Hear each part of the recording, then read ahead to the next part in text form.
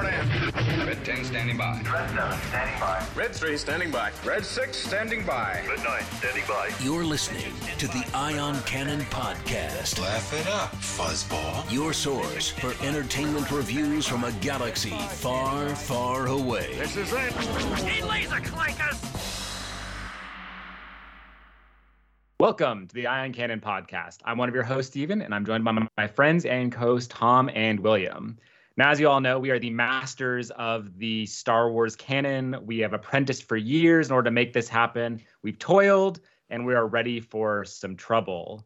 Oh, gosh. I don't know how you managed to work in all the episode titles into that, but well done. And the funny thing is, I think you missed the bubbles and bubbles because that's the one thing for me that goes with Toil and Trouble. It's very easy. You see, I soaked in the tub. No, oh my gosh, no. That's the best I can do on the fly. No. That's fine. No, That works. we are, of course, talking Everyone's about listening like, what are they? Mandalorian. What am I? Everyone's here Jeez, wondering we're talking what is about happening. Ahsoka.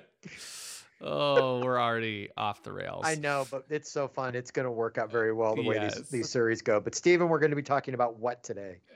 Ahsoka, not Mandalorian, although she came from the Mandalorian and then other things before that, which we'll talk about. Mhm. Chapters 1 and 2. Chapter 1 was Master and Apprentice. Chapter 2 was Toil and Trouble. These were the premiere episodes, about 2 hours in total-ish. And boy, this will be an episode. I'm It will be. I'm so excited to talk about these episodes with you guys. You know, we've been looking for this for so long, right? This is our first. We've seen characters that pop up from animation pop up in live action, but this is, Ahsoka. She, as you mentioned, she appeared in Mandalorian. She appeared in Book of Boba Fett, but this is Ahsoka's show, and it's not just Ahsoka. It's not kind of definitely the successor to Rebels, and so. Mm-hmm. We've reviewed Clone Wars and Rebels since they came out 15 years ago. Can you believe that, guys? By the way, 15 years. Wow. I don't want to think about that. Yeah. I have no problem thinking about it. But Our 15th anniversary is next month, and so. Wow. Oh man. Yeah, Jeez. I know. And so to see these characters now in live action, having talked about them, followed them for 15 years in live action in animation form. It's so cool. So I'm excited. It's so great. They and to celebrate, Lucasfilm actually held a special fan premiere in a couple different cities across the United States. It was really, really awesome. They did screenings at the Presidio in San Francisco. That's the one I flew down to. They had a screening at the El Capitan Theater in LA. They had it in New York, Orlando, and Anaheim at Disney. They had surprise screenings down there. So yeah, it's so cool. I love that they're letting the fans experience this early. There's nothing like seeing Star Wars on the big screen. Yeah. It's great, and I can't wait to talk to you guys about this episode. I'm going to ask you a really quick question. For the 15 years that we have been doing this podcast, did you ever think we would see any of the animated characters jump like this to live action? Not like this, especially not a direct sequel. Steven? I'm trying to I was like, no, Tom, of course, there was always a possibility this was going to happen. But I'm actually really struggling to find an example other than this. So, yeah, I mean... Yeah. Sorry, I'm actually just to put it in perspective. So Clone Wars started off with the movie. Right. Ahsoka was the character that was complaining about rolling death balls in a very loud, high-pitched voice. And it wasn't fair, but everyone hated her, right? We forget this now, but people hated her. So she was like, people called her like Jar Jar Binks, back then. And I love Jar Jar Binks, but and people got irritated for calling Anakin Sky Guy. Yeah, and Snips and stuff. Yeah. It was a whole thing. And over the 15 years. Yeah. Now, 15. Yeah. So, and now William, she's a beloved character. Let's talk about the fan premiere. What was the experience like, William? You were our representative for the Ion Cannon podcast. Yes, I flew down to the one in SF, and they were. Of course, there's the writer's strike and the actor's strike going on. So the Dave Filoni and the cast and crew were not at any of the screenings, but it was just an opportunity for the fans to get together and watch this premiere, the first 2 episodes on the big screen. Of course, we watched it at Lucasfilm's headquarters, at the Presidio, and it's a great screen. It's a great theater. And it's so fun because you get to see a lot of the other fans and friends in the community, right, that you don't get to see very often. And it's kind of like a little family reunion in some ways. So that was so fun.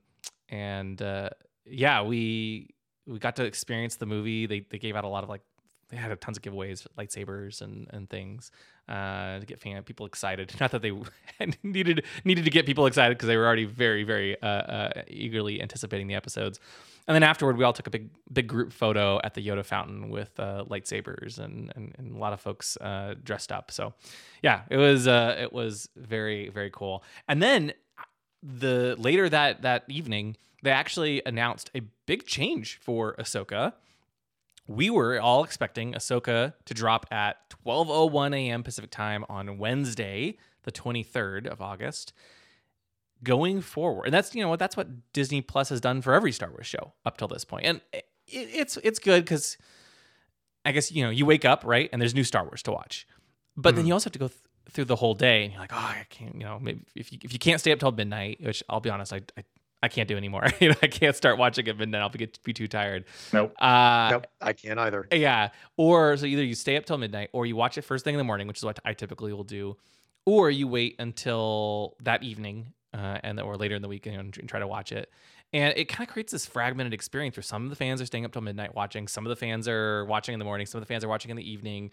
And, the age of streaming, that's much more common. But for Ahsoka, Disney Plus is trying something new.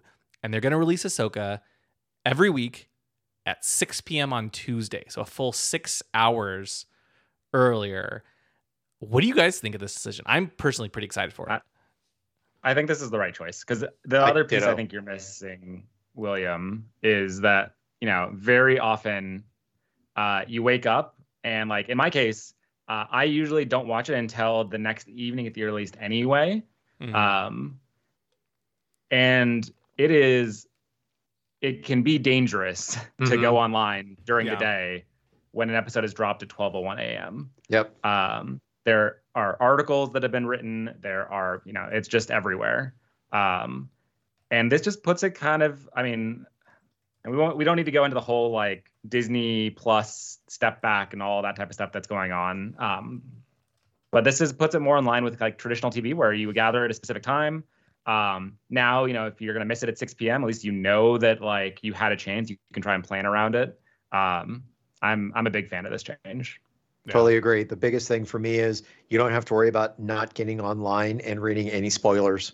Or like I would do is I would watch it right when I got into work and I'd be working and watching it at the same time. And you're like half watching, half working. So now it's I can total attention to the show at 6 o'clock when it drops. Yeah. Now, I will admit, yes, this is a very U.S. We're all in the U.S. This is a very U.S.-centric opinion, right? I know if you're in London, for example, right, in the UK, that the episode now drops at 2 a.m. your time instead of 7 a.m. So, it's there. I guess there's a few hour period where now if you really want to watch it the second it drops, you have to get up a little bit earlier. But I think for a lot of folks, at least in the U.S. where Lucasfilm is based and everything, I think this is going to be a really good change overall. And hopefully at least it gives it an evening, at least for a lot of folks in the U.S. to watch and then and start to discuss, and then even in other parts of the world, right? It's first thing in the morning, like in China, Japan, it's 9, 10 a.m. that sort of thing. Mm-hmm. I think Australia is 11. So, I think overall it's a really good change, and I hope it results in a lot more discussion and fan excitement when the episode drops. Mm-hmm. Yeah, I'm also curious to see what that reaction is like. Yeah, and I think it also gives it a better opportunity to build a bigger fan base because it drops so early, and people can get the word out there faster, and people can say, "Oh, I can go home tonight and I can watch it." Since you've already seen it, I could probably watch it a little bit later instead of having to wait until that 4 o'clock, 3 o'clock, midnight more to watch it. Yeah, exactly. Exactly. And I mean, I guess, if you look at the time zone calculator, I guess it would be middle of the night for all of the US on the original time, release time. And then for Europe, it's like 8 to 7 to 10, 9, 10 o'clock in the morning, 7 to 9 in the morning, which in many cases people are already at work at that point. So they also can't really watch it unless they have flexibility. And Asia's more like 3 to 5 p.m. So I guess the whole time isn't really that convenient for most folks. So now at least it's the evening for US and first thing in the morning. By the time you wake up, everyone in most folks in Europe can watch. So yeah, I think it's overall you're never gonna find a perfect time for the whole world, but hopefully hopefully it works out a little better. So I'm excited. So yeah, Tuesdays at 6 p.m. As you're listening to this, the episodes just dropped, and yeah, I'm excited to dive in and discuss Ahsoka. Before we do, one quick note. We just got some Young Jedi Adventures episodes released earlier this month. Another few episodes are coming out on November 8th, just in time for Life Day. There'll be a special Life Day episode. And then season 1 will continue in 2024. So they're really spreading season 1 across a good, 6 to 9 months or so. Lots of content for the younger ones. It's been a fun show so far. So with that, Tom, you want to take us in? Sure. We are going to be discussing basically Ahsoka chapters 1 and 2. Ahsoka chapter 1 is titled Master and Apprentice, directed by Dave Filoni and written by Dave Filoni. And then chapter 2 is Toil and Trouble, directed by Steph Green and also written by Dave Filoni. In both episodes, they are set after the fall of the Empire. Star Wars Ahsoka follows the former Jedi Knight Ahsoka Tano as she investigates an emerging threat to a vulnerable galaxy. Now, this I believe, out of all the episodes, other than maybe the Clone Wars, is this the first time we have seen a scrolling in any of the live action stuff so far? Yeah, that was the most surprising thing. Yeah. Right? It's not a scroll, but it's the scroll. It's in red. It's not angled at all, right? It's completely straight. How did you guys feel about that? I'll say I actually kind of liked it. I mean, I thought it worked pretty well. It gave me a little bit of Clone Wars vibes with like the fortune cookie at the beginning, but a little bit heavier. Yeah, I thought it was interesting. I'm curious, like only So we're gonna talk obviously about both episodes kind of together. Only Master and Apprentice had this scroll, so I wonder if it's just a new thing they'll do maybe for the starts of shows, or maybe they just felt like Ahsoka really needed some amount of background in order to like get things started. If I had to guess, it's the latter. Well, sorry, I'd have to guess too, because I think it was more, when you read it, it's more of a setup of where the story is at this point to get everybody onto the same page before they continue the rest of the story. Yeah, exactly. Because there's, we will have to get into more on this in a little bit. But if you're new to these characters, if you've never seen Rebels, if you've never seen Clone Wars, there's a lot of history here, and I know they tried their best to make it as accessible as possible, and we should dive more into that. But I think they felt they really needed a way to catch people up on everything that has been happening over the last 15 years. Really, if you haven't been following Star Wars animation, there's a lot. So. Yeah, I'd propose we actually start with exactly that topic, because I think the thing that go ahead. Well, we could talk about the specific as we go through, but the thing that most surprised me is how, especially the first episode, I feel like it's a little bit of a slow burn, and it feels like it relies a lot on who Hera is, who Ahsoka is, who Sabine is. You kind of know what their relationship with each other is. I did really enjoy the episode, but there's a lot of history coming into the show. Like, William, you were not kidding. This is Rebels 2.0, for lack of a better word. Like, yeah, I mean, you could even argue Yeah. that the first, and again, we'll break this down more shortly, but the first 2 episodes are really a very extended version of the final moments of Rebels. That when Sabine is kind of capping off the story, right, in the epilogue and saying what happens to everyone in the future. It really, everything that happens, I think, is between a couple of moments in at the very end of that epilogue. And the end of episode 2 really is the end of that the Rebels epilogue, and now we're going forward. And so, yeah, you're right. I know they tried their best to make it as accessible as possible. I'm really curious to hear what people like my wife or your wives, right? Think of the show, because my wife she's not seen all of Rebels. I've showed her like the important episodes, but she hasn't seen the whole thing, and so I'm very curious to see what she thinks when she has a chance to watch these episodes, and does she feel lost, or does she feel like, oh, it's okay, there's some backstory, but maybe you don't need to know, right? Maybe it doesn't. I don't know. I am very curious how newcomers will feel. I think if they included any more backstory than they did, it probably would have hurt the episode more, because it would have caused more confusion to a new viewer. I think they gave everybody just enough when it came to Hera, Sabine, and Ahsoka, just enough to understand the dynamics of, there's an issue between Ahsoka and Sabine, and you've got Hera saying you've got to sit here and mend that. I mean, that's enough right now to know that something happened. You don't need to know the full backstory, because as the episode progressed, you kind of had that fill in slowly. Like Stephen, you said, the episode was a slow burn. I think both episodes were specifically that way when it came to those 3 characters. It was a slow burn to get everybody caught up. The second episode does a better job of, I think, it does, bringing in some other plot points. But the first episode definitely, it's building up a lot of things. And the first episode, I'll say it starts off, I thought, very strong with Morgan Elsbeth's jailbreak. Yes. She is the character we saw in The Mandalorian, right? Yes. It's been a while, so I was trying to remember. But yeah, she is.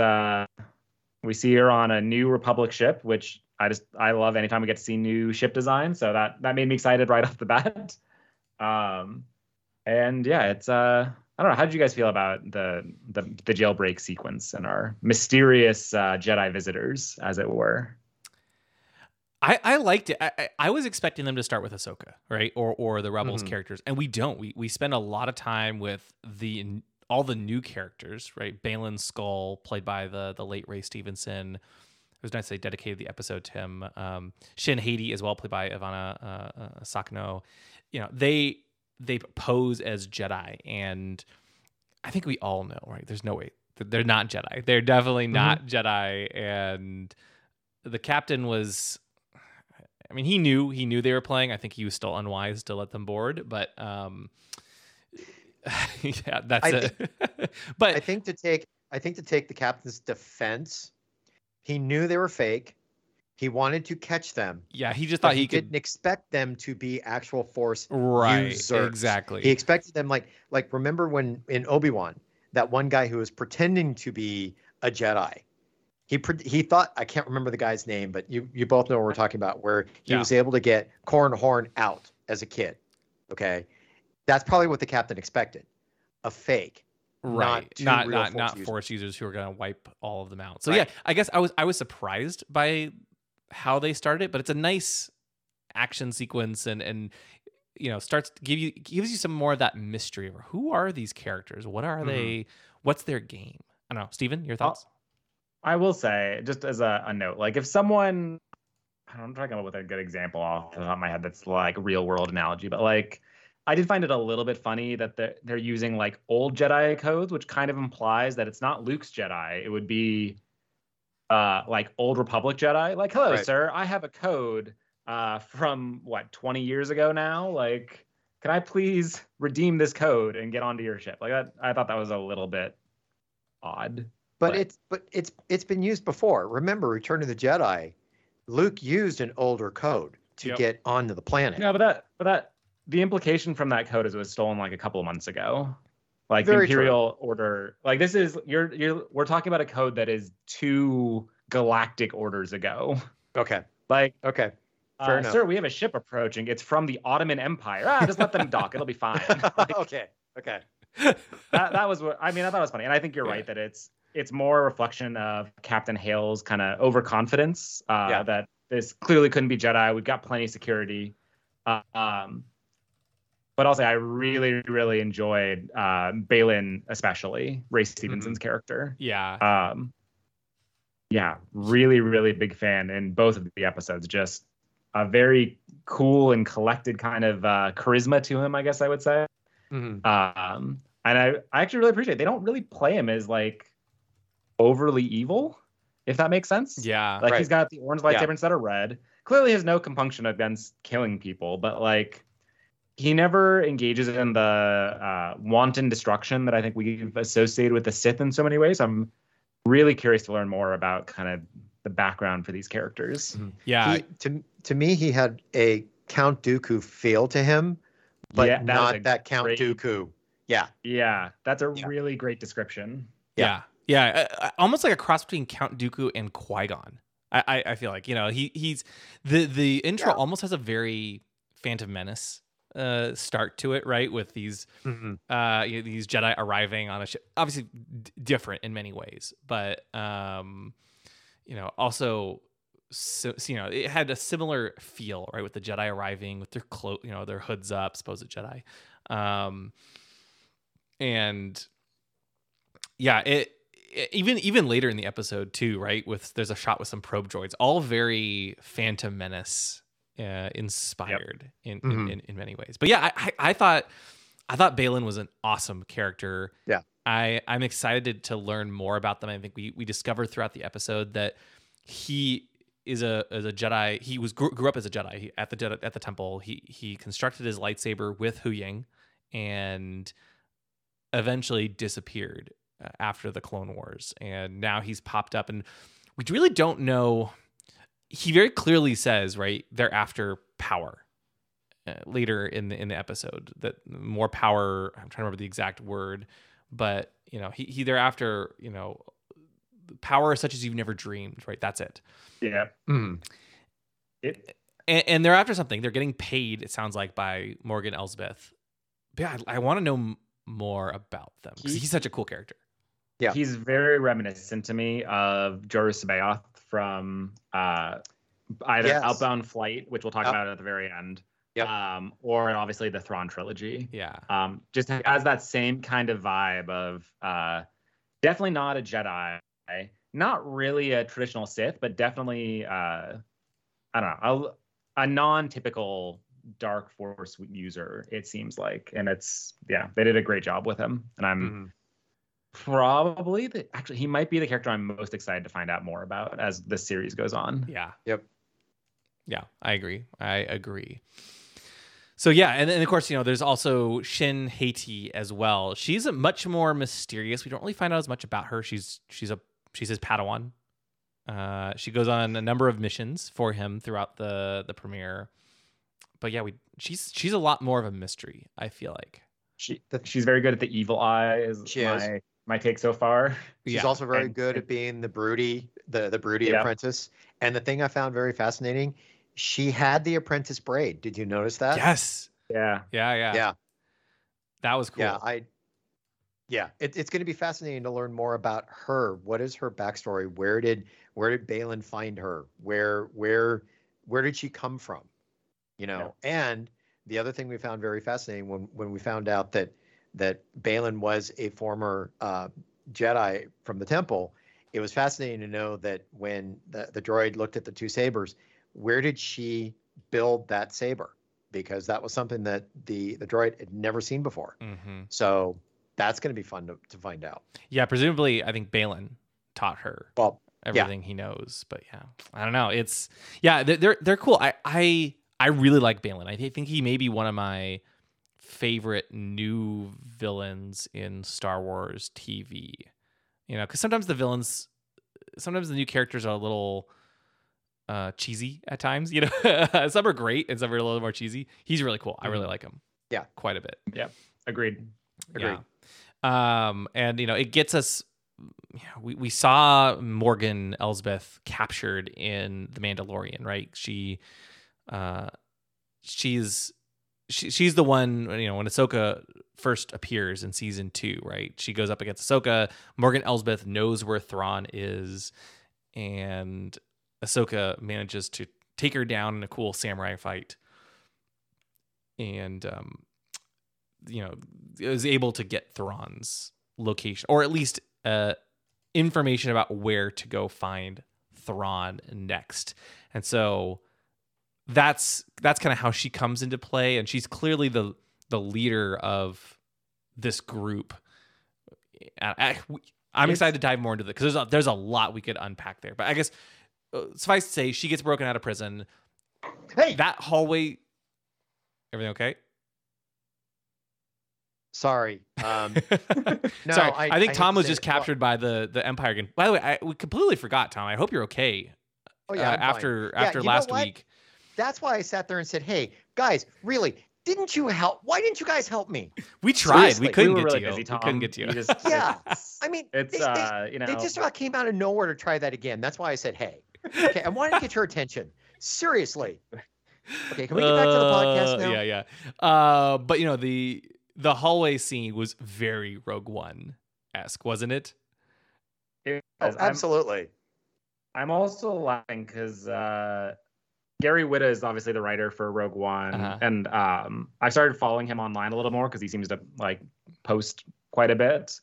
And I remember him saying something a couple weeks ago, not related to Ahsoka, as far as I could tell, just I guess every Star Wars scene or every Star Wars show needs to have a hallway scene now. And I think he was talking about The Mandalorian. And I really laughed because it's Ahsoka, check. Definitely a Star Wars show. It's got even more so, right? With the white hallway and the lightsaber and everything. Yep. Yeah. And the brutality of those rebellion guys. It's hard to argue with. Away. Yeah. It was cool, though. They did a good job. Also, some of the most prominent use of piano, I think, in all of Star Wars music. It was very unique, but I liked it. It was cool. Yeah. You know me. I love the music. Yeah. Okay. So, cool start, and then we start to get to Ahsoka, and it's a little bit of a slow burn as we learn what she's going after. I think there's a lot of mystery, right? Because for fans of Rebels and Clone Wars, right? We saw her grow up in Clone Wars, and she leaves the Jedi. When Rebels actually debuted, we knew nothing about what had happened to her. All we knew is that she had abandoned the Jedi, and she left right when the Jedi turned their back on her, basically. And throughout Rebels, we see her reappear as a little older, a little more reserved, right? A little quieter, and she takes on more of the mentor role. And at the end of Rebels, she's dealt with the revelation of Vader. She's dealt with a lot of these things, these big issues, and now she goes off on her own. In the epilogue, we see that she comes back for Sabine, and they're gonna go find Thrawn and Ezra, right? As Sabine says at the end, it's time to find them. They're out there somewhere, and it's really great. But we don't know what happens. And that was, presumably, we didn't really know when that epilogue took place, right? Somewhere, Rebels takes place just before A New Hope, and a couple months before A New Hope. And Mandalorian's about 9-10 years after, after around 9-10 ABY. BBY. ABY. I cannot talk today. It is ABY. And so there's a good 9-10 year period between Rebels and Mandalorian when Ahsoka reappears and kind of puts Grogu on the right path. And we didn't really know where this show would take place, right? And we knew it was going to around the time of The Mandalorian. It turns out that I think the epilogue actually does take place over those 10 years, ending at this point. But she's a very different character now, Ahsoka. Thoughts on Ahsoka, Steven? Yeah, you and I talked about this a little bit when we were talking about the episode after. I do miss a little bit of the Clone Wars and even Rebels Ahsoka to some degree. She's very reserved through a lot of this series. She kind of has that, like, I'd actually call it like the classic Jedi aloofness to some degree, disconnected from the world around her. I think it makes sense given all the things she's gone through. And I think my biggest hope is we see that shell start to break a little bit as we go through this series. Have her rediscover some of that, I don't know, early excitement and, whatever bravado that Ahsoka had. And I suspect we'll see that through Sabine. Like a core part of the first and second episode especially is her relationship. Like Sabine and Ahsoka are the master and apprentice. I mean, I guess you could argue that Baylan and Shin are as well, but I want to see her break out of her shell a little bit. I don't know. How did you feel about it, Tom? I agree with you. She's very reserved, very thoughtful. It seems like in all of her actions, I wouldn't say calculating, but oh God, she's not cold, but it's hard to describe how she is at this point compared to, like you mentioned, when you go to the Clone Wars and to Rebels. I would like to see maybe that break a little bit, have her smile a little bit more, have her be a little playful a little bit more, but also understand she's been through an awful lot. I would say the same thing as Sabine, but not so much so because, here you've got Ahsoka finding out that your master now ends up being one of the worst villains in the galaxy. Yeah. And she was framed as a Jedi, right? She was framed. Her master is one of the most evil guys in the galaxy. Yep. She has a right to be reserved, and her writing is very much in character with how she was portrayed in Rebels.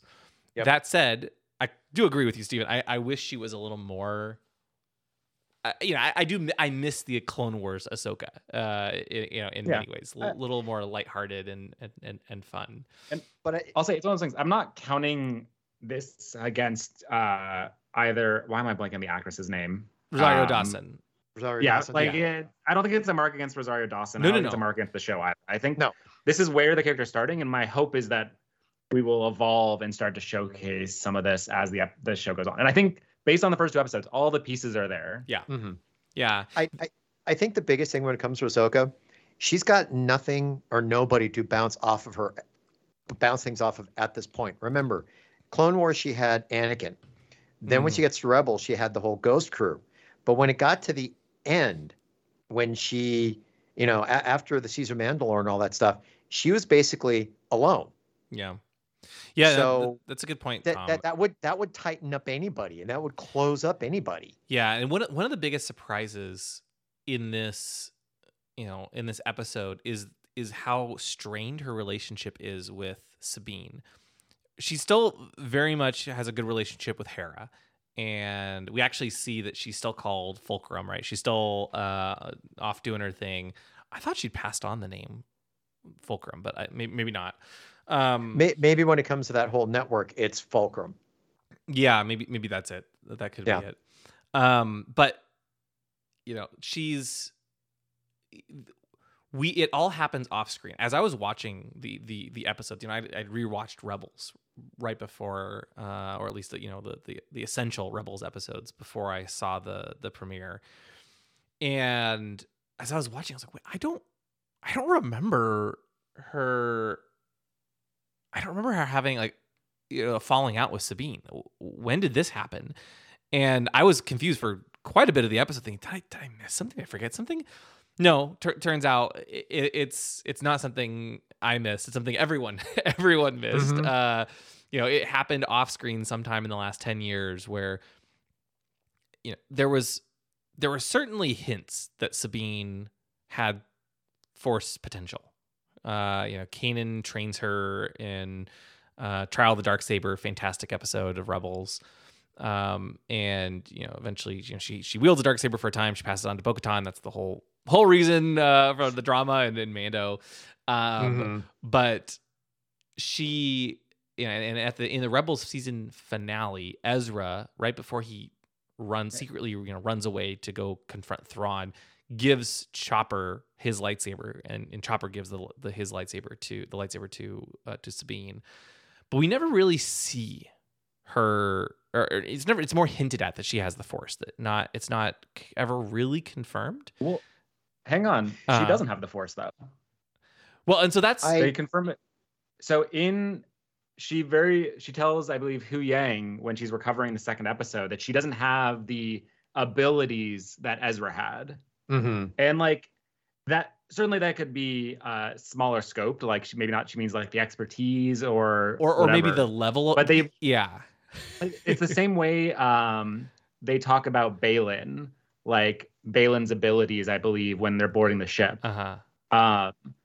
I read that as it is not like Sabine is not a traditional Jedi. Like she is very much a normal person that is training with a lightsaber, perhaps with the expertise of her Mandalorian heritage or whatever it might be.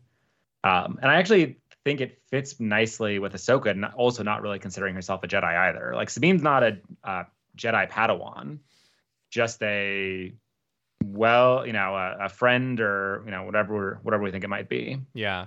No, that was a very interesting discussion between Hu Yang and Sabine, right? Because you're right. She does say she's never had the talent or abilities that Ezra has, and in a pretty funny moment, Hu Yang's like, I've known many Padawans over the centuries, and I could safely say your aptitude for the Force would fall short of all of them, which is ouch.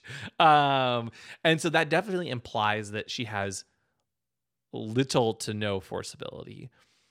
That said, Ahsoka also took her on as an apprentice, right? And it happens off screen.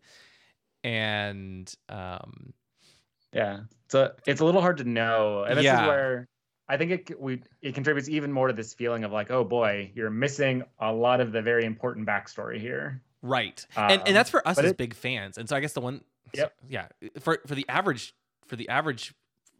viewer who doesn't know, do you think it's going to be more confusing or less? What do you think?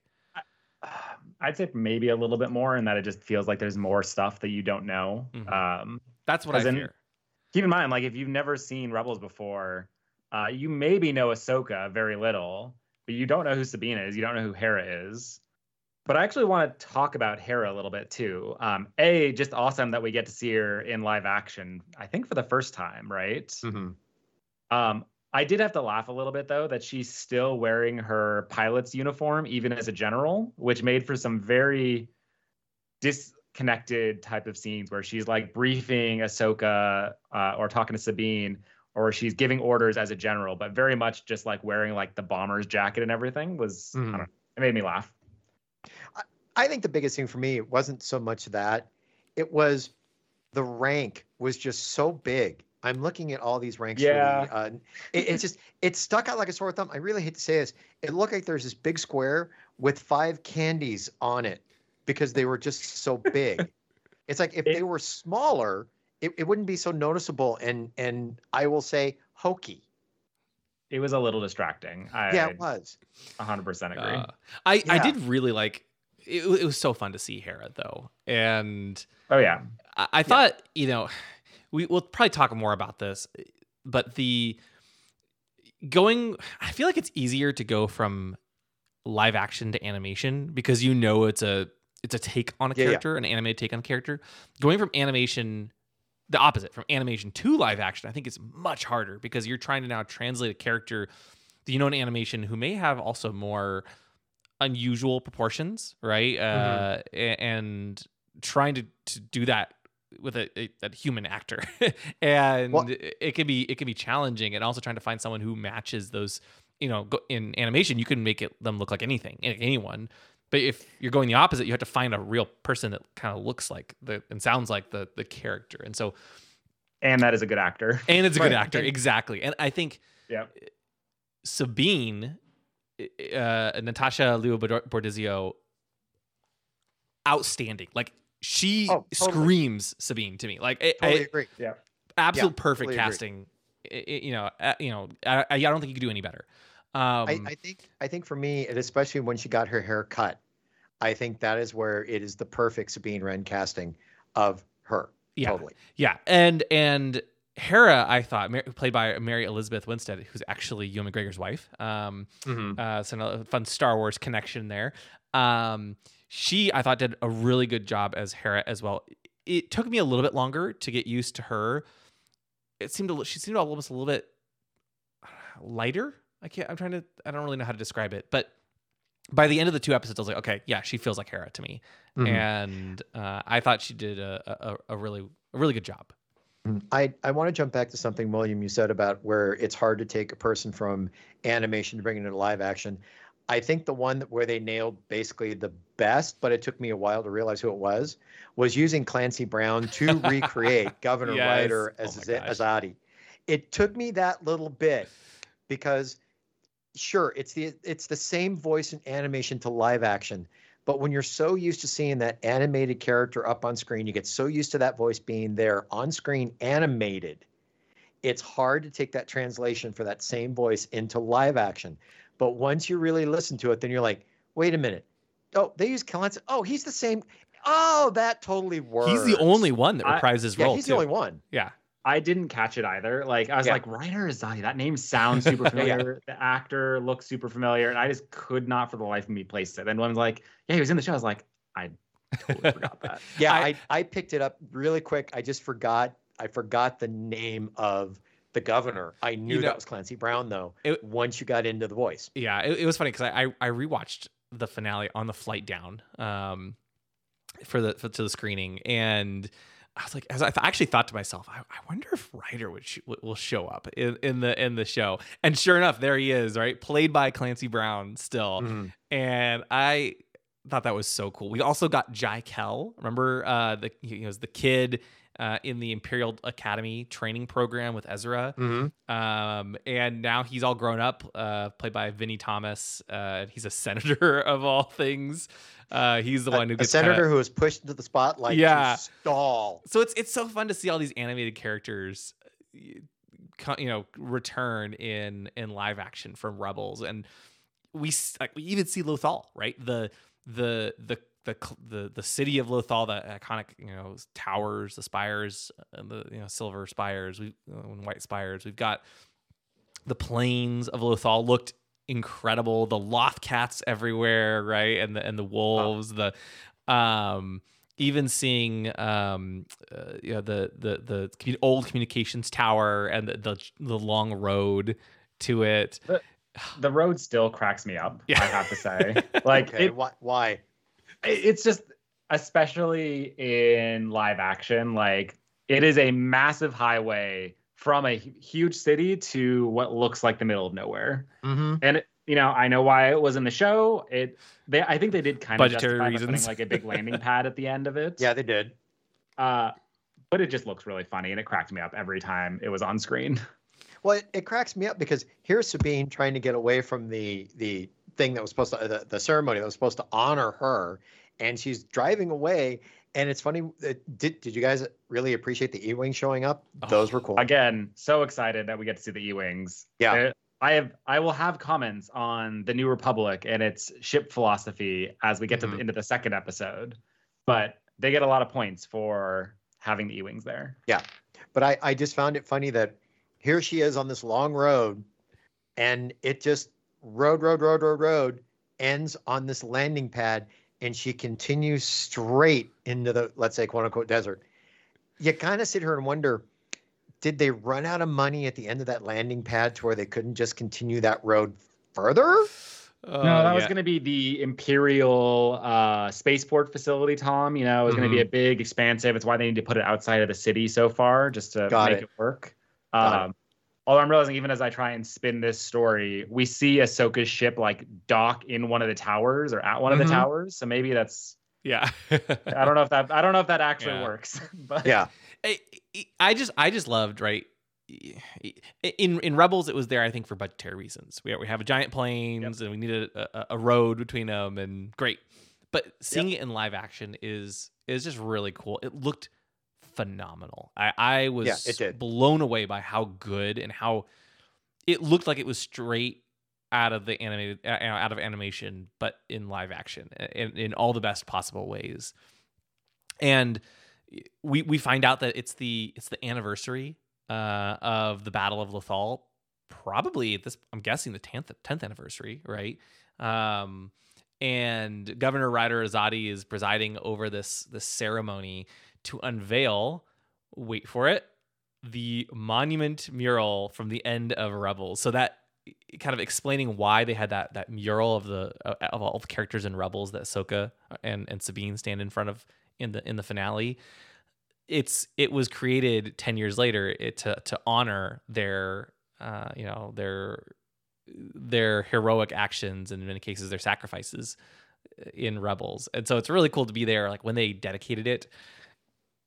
I appreciate it, even though Sabine, right, in classic Sabine form, absolutely refuses to show up for it and just runs away.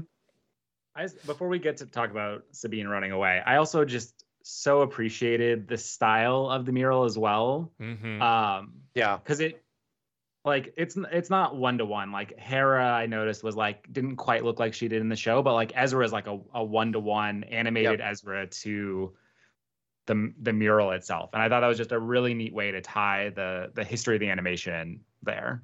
Yeah. I couldn't agree more. Yeah, agreed. Yeah.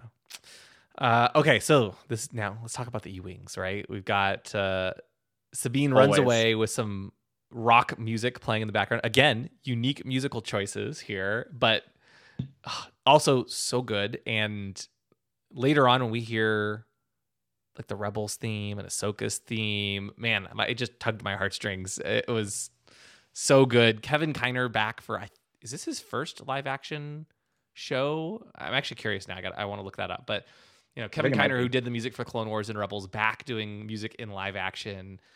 Awesome work. But yeah, what did you guys think of the?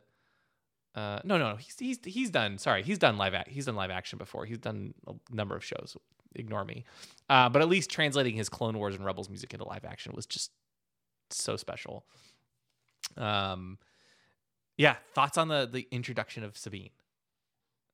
How'd you feel about her? We talked about how great Natasha was as Sabine, but yeah, I mean, like you said, definitely captures her kind of, I'm going to say the word rebellious, but in a very specific sense, like that rebellious spirit, not really wanting to do anything, doesn't want to be at the show. So she's just going to, leave and do her own thing instead. And I mean, as funny as the, entire highway is, it made for a relatively entertaining, like, I don't know if I want to call it a chase sequence. But seeing her, drop the speeder and slide underneath the E-Wing, I thought was pretty cool. The pilots know they can't really stop her, but they're trying their best. They're trying to follow their orders. Yeah, I mean, the one pilot did sit there and give her a nod, saying, "Okay, I give up. Go ahead and go do what you got to do." And basically, continued on. At some point, what are you gonna do? You're not gonna shoot her down. So no. Yeah. And why can you? She's a hero of the rebellion, so. Exactly. No, there's nothing you can do. There's nothing you can do. And so it's a great sequence, and that takes us into the she goes home to the old comm tower, and she pulls out the old holo recording of Ezra Bridger, played by Aman Esfandi. And again, for fans of Rebels, it's so cool to see. He definitely looks a lot older in the hologram, but not surprising. Given live action, but exactly. But he tries to explain why he made the decisions that he did, and you can tell that the day it's the anniversary of him disappearing, and it's really, really hitting Sabine hard. You can tell, and Natasha did such a good job conveying that, and she's torn up by the fact that he's disappeared, and she's tried to take care of Lothal on her own, but she wishes clearly he was still there. Mm-hmm. Yeah. I just like she has a pet loft cat. It's so fun to see the loft cats in live action. I was so love it. excited when we saw the loft cat too, and that he or she, I don't know which, shows up quite a bit too. Yeah. Yep. There's lots and lots of loft cats in the premiere. And there's some great moments too, right, where they pop up, but it felt like it was shot identically to Rebels. Mm-hmm. Right? It really did feel like you took Rebels and just made it into live action form, especially once the Rebels characters begin to show up. It's like, oh, okay, they're continuing Rebels. That's, they're still going. Here we are, right? And so like we talked about, we get to see the beginning of the mural, right? And then a little bit later, we see Ahsoka's arrival. We'll talk more about that. And then we see her and her cut her hair, as we saw in the finale. We saw her new haircut in the finale of Rebels. And then we see Ahsoka arrive. It really covers the entire. It's only like 30 seconds, I think, in Rebels, but these episodes kind of cover that in far, far more detail. Yeah. Yeah. Okay, so that's not actually, after we meet Baylan, they take a little bit to get to Lothal. Instead, I think it's maybe like 20, 30 minutes into the episode. It's a pretty long first episode, almost an hour. First, we get a very quiet and almost contemplative sequence with Ahsoka as she searches for the map to Thrawn on this ancient planet called Arcana. And there's like no talking for a good amount of time, right? What did you guys think of this whole sequence? It's almost more Indiana Jones-esque. It's incredibly Indiana Jones. Yeah. Like, she's in a room. We've got the motifs on the wall that are very interesting. She's twisting pillars to line up lines. It's all that kind of stuff. They looked a lot like the Mortis gods to me on the walls, right? Absolutely. They really did. And I had absolutely no problem with the way this was done, because really the dialogue was not the story. The story was actually Ahsoka going through, trying to solve the puzzle, looking and figuring out how to get what she wanted and needed. So I will say there was supposed to be no dialogue. Yeah, Go ahead. I do think it was a little on the long side, especially because there's not, like, if you think of some of the Indiana Jones type stuff, like, it's very clear. He's like, oh, I need to remove the what do you call it, the idol, and remove the idol and put the sand down. Yeah. The problem with, I thought, this sequence, like, again, it was fine. It was just a little long for my taste. It's just that, like, she's just twisting things, and we don't really know. Like, there's no guesswork or like, oh, how's she going to solve it? It's just like, oh, she twisted it and then something lit up. Cool. I would have loved to see a little bit more of the solving or be included. Kind of actually, in some ways, like when Sabine solves the map sphere itself. I think would have been more interesting. Yeah, that was certainly a better sequence. I was surprised. It was cool to see the HK droids. I think it's a newer model, but still HK droids, right? Like HK-47 from, always cool to see from KOTOR. Yeah, and that fight was a cool fight, right? It was just some nice action there. I like how she jumped below the floor and back into the chamber and pulled the HK droids down. Can we talk about that self-destruct though? Because so I started watching the episode. William had already seen them. And the first text I sent to William as I'm watching is like, well, that was an explosion or something along those lines. Because those droids are not that big. And that explosion wiped out a city? Like, it's more like a small temple. There were 3 of them, though. I think all 3 of them stopped. So you're multiplying that explosion by 3. Although timing them all at the same time was fascinating. But you're still looking at the destruction. Yeah. I did laugh because my first thought was like, oh, So you're gonna self-destruct. We're doing the silly thing where we announce we're gonna self-destruct, and then it takes like 5 minutes until it goes off. Seems like you that's should a just, big like, explosion. You need time to charge that thing up. Well, and then on Now I top of that, you understand. got to But give. I feel like they should be running and chasing. Right. You know. Well, And agree. I was like, oh, never mind. They don't need to. It's because the explosion is. You cannot run. Yeah, Yeah. It's one of those things. It's kind of like the hyperspace ram, where it's like, if we have explosions this big, I feel like this opens up some other questions about, like, why do we need ships? Like, just send these small explosives at them, and you're good to go. But I don't. Yeah. It made me laugh, and it was enjoyable, and the animation for it was, I thought, really well done. Yeah. It was also cool to see Hu Yang, who's played by David Tennant, reprising his role from Rebels, not Rebels, Clone Wars as well. I don't think Hu Yang actually showed up in Rebels.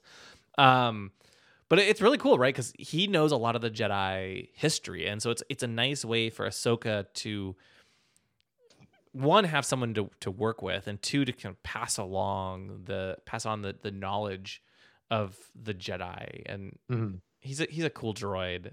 I like seeing him back. Yeah, I did too.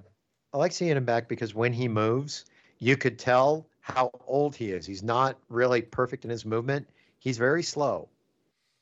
So you feel that age of that droid because he's been around, from the sounds, like centuries. He has, and it's he's 75% original parts. So there you go.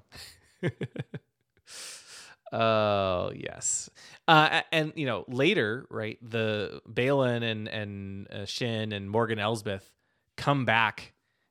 They come back to Arcana and start to follow the trail, and this is where I think the biggest revelation, or one of the bigger revelations, I feel like we should have guessed this, but Morgan Elsbeth is a Night Sister. Yeah, I thought that was an interesting reveal. I do appreciate when she describes herself as a survivor versus, a witch. I thought was a good description. Yeah, it's very interesting. Yeah, I think it's really cool. I like that she's a Night Sister, right? We've got Marin from the Jedi Survivor, Yep. Jedi Fallen Order games, and in hindsight, it's like, of course, right? She wears red robe. She has bright silver, white hair. Of course, she's a Night Sister. But I don't know why I did not realize it. And it's funny. I was talking to someone after the show. They're like, "You didn't." Someone at Lucas, I'm like, "Did you realize that was a Night Sister?" I was like, "No, we had no idea in Mandalorian." I think everyone was like, "Yeah, we have no idea." Yeah, and I think the biggest thing for me that didn't tip her off as a Night Sister is we are so used to seeing Asajj Ventress as being so pale and also bald. Although later Asajj did grow hair, but there's something between Asajj and this character that just didn't, for me, make that connection. That's true, and even Mother Talzin was very pale, and Morgan Elsbeth is not. So maybe that's very why. Pale. It was like a very pale and very mystical. Yeah, there was something about the air and her I know it's animation, but it's the air, it's the talking, it's the feel of the character is so much different that way than Morgan Elsbeth's portrayal of a Night Sister. Yeah, doesn't mean it's wrong, because as we know, throughout the galaxy, there's different factions. But yes, it did kind of take me a little bit off guard. She was a Night Sister. Yeah, I like it though, and I like how later we get to see a little bit of the green glowing Night Sister magic. So it's some cool. It's subtle. They did a good job. It was subtle. Yeah. It was not like in your face, but for all the fans, like, I see what you're doing there. Yep.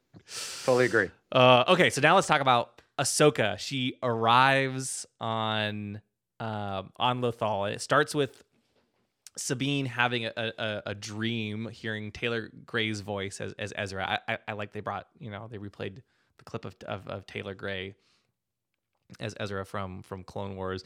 And that's when Sabine walks out onto the platform and she sees Ahsoka's ship flying overhead, almost a shot-for-shot remake of the beginning of that Rebels epilogue in live action, which is so cool. I need to go back and rewatch Rebels because I did not catch that, and that is really, really neat. Yeah, the one thing from a timeline standpoint in Rebels, when because you remember, for those of you who maybe haven't seen it in a while, Rebels, they win the Battle of Lothal, and then it fades to black, and then the epilogue begins, and Sabine is narrating what happened, right? And it starts by she sees a ship flying over the communications tower, Ahsoka's ship, flanked by some X-wings, and exactly like we see here. And she's got her hair super short now, and she talks about what happened to Zeb and Agent Callus, and how they go back to Lyrasan, and how Hera now has Jason, and how she and Rex fought in the Battle of Endor, and they just kind of recaps all these different things. And then at the very end, that's when she's standing in front of the mural. Ahsoka shows up, and they're like, "We're gonna go find Ezra," and the end. The whole time she has short hair. Here, it's. I haven't actually put them side by side. I will once the episodes come out, but I'm very curious to see if they are. I'm pretty sure certainly looks to me like a shot for shot remake. The only difference is Sabine has long hair at this point, and she doesn't get the short hair until much later in the second episode, just before she goes and stands in front of the mural. So part of me wonders, either they're just like, it's a discrepancy between the animation and live action, who cares? Or maybe we think it's this shot, but really the actual one from Rebels, maybe a very similar thing happens after she cuts her hair when Ahsoka's returning to Lothal for a second time. I don't know. It could be either way. I would bet it's just a discrepancy, and is the type of thing where, as they're lining up the story beats, they're like, we want Sabine's haircut really needs to come a little bit later. Yeah. We want to introduce a story moment maybe where we have Sabine's haircut, so we'll just leave it as is. And yeah.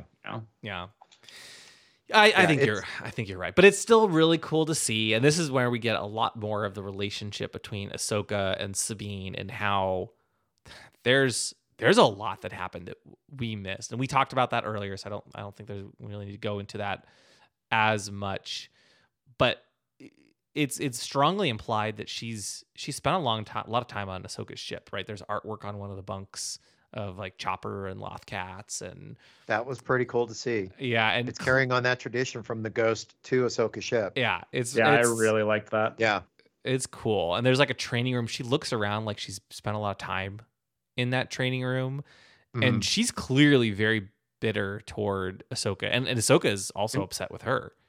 Sorry, this is all very important, William. Can we talk about the table though? That was a cool table, right? Although, was I right in seeing the seat of the table is the floor? Yes. So that's either a very hard seat or a very weird floor to walk on. Yeah, and you just definitely want to make sure you clean that table before use, because everyone's been walking all over. Oh yeah, I didn't think of that aspect of it too. Yeah, I forgot about that too. Anyway, sorry, I did mean to distract, but I thought that was really funny. But it was a cool touch. I mean, you have to admit, you did not expect to see a table coming out of the floor like that within the Star Wars universe. No, not at all. It's cool. Yeah. It is cool. And so, I guess suffice to say, there's a lot of history that we haven't unpacked yet between Ahsoka and Sabine. There's a lot of hard feelings. There's discussions about how she's stubborn and bullish, and of course she's a Mandalorian, right? And Ahsoka seems to regret the way things happened. She talks about how she walked away from the Jedi, just like how she walked away from Sabine. And there's a nice reference to I don't think Hera knows who her master is, and so when she said, "I bet your master found you difficult at times," right? She kind of hits a nerve. It's. Well, I think she knew it was Anakin, but she doesn't know that Anakin is Darth Vader. Right. Because exactly. I think we know from the Leia novel that was not a widely known thing. Yeah, exactly. So it's more like, oh, Anakin, yes, I'm a Jedi who died a long time ago. Sorry, I didn't mean to bring that up again, Right. I do really like, especially in the second episode, this kind of theme of, Padawans and masters choosing each other. Very kind of reminiscent of like Obi-Wan choosing to train Anakin. And just, I thought it mirrored their character moments very well. Like, no, these are still two people that want to be involved. Like they have this relationship that broke up, and now we are, getting to watch it come together. Yeah, I agree. So then the first half of the two-parter ends with not just one, but kind of two shocking revelations. I think the impact of the first one isn't really fully understood until the second episode. But first Sabine, she defies Ahsoka, takes the orb, the map back home, and manages to decipher it. And there's like a hologram of two galaxies with this glowing line between them. Mm-hmm. And we find out later in the second episode that it is, when Balin and Shin and Morgan Elsbeth go to Cetos, that it is some sort of extragalactic. Yeah, like a path between like galaxies. The shot with Morgan in the ruins, Stonehenge, I'm gonna call it, because that's basically what it was. Mm-hmm. We seem to be going outside the galaxy for the Ahsoka show, which is I have a lot of thoughts about. Yeah. So Steven, how do you feel about it? Yeah, like let's get into it. I will. Yeah. I just really enjoy it. Like I think it's a very neat way to tackle it. I'm a little curious if we might get stuck in this other galaxy for some amount of time, and that's part of how where they put Ahsoka and Thrawn and some of this, so it's not part of the galaxy where other things are happening. Tom, you haven't heard this. I told William this. My other theory, like I will call this right now. I would put it. I think I told William I'm over 50% confident. So I think it's more likely than not. I think we will get the Yuuzhan Vong in this other galaxy.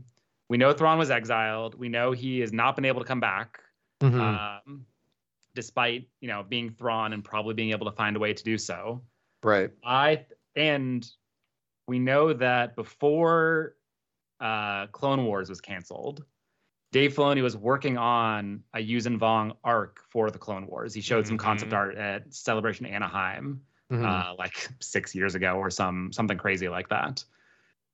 For a recap, if you're not familiar with Yuuzhan Vong, they're kind of biological spaceship people. I don't know, that's not the right way to describe them, but whatever. Like they're all about organic. They came from another galaxy and attacked the Star Wars, the galaxy far, far away. I don't know what to call it. Close enough. I think we will see the Yuuzhan Vong in this other galaxy, and it could. We know Dave Filoni likes to bring stuff back that he's experimented with before. We know it's a very, I'm gonna say, popular thing in the EU. Like I know it's divisive in a lot of ways too, just the New Jedi Order series as a whole. But it is a pretty major element, and having them be in this other galaxy means that if it's a big hit, great. We do a Yuuzhan Vong invasion story, and everyone can enjoy that. But if it's not that interesting, then they just leave them in another galaxy, and it just retains some mystique in these other places that we may or may not ever go back to. So my prediction is the threat that we will encounter in addition to Thrawn will be the Yuuzhan Vong. Interesting. I hadn't even considered that until you mentioned that, Steven. And I was like, oh my gosh, yes, that is exactly what's happening, right? Where we've seen many threats from outside the galaxy, like the Chiss and others. Well, the Chiss are in the galaxy; they're the unknown. I'm sorry, regions, sorry. I'm at the edges of the galaxy, right? The very sure. They're within that galaxy, but they are at the far edges. It's the unknown regions. We've never actually seen threats from outside of the known galaxy, with the exception of the Yuuzhan Vong.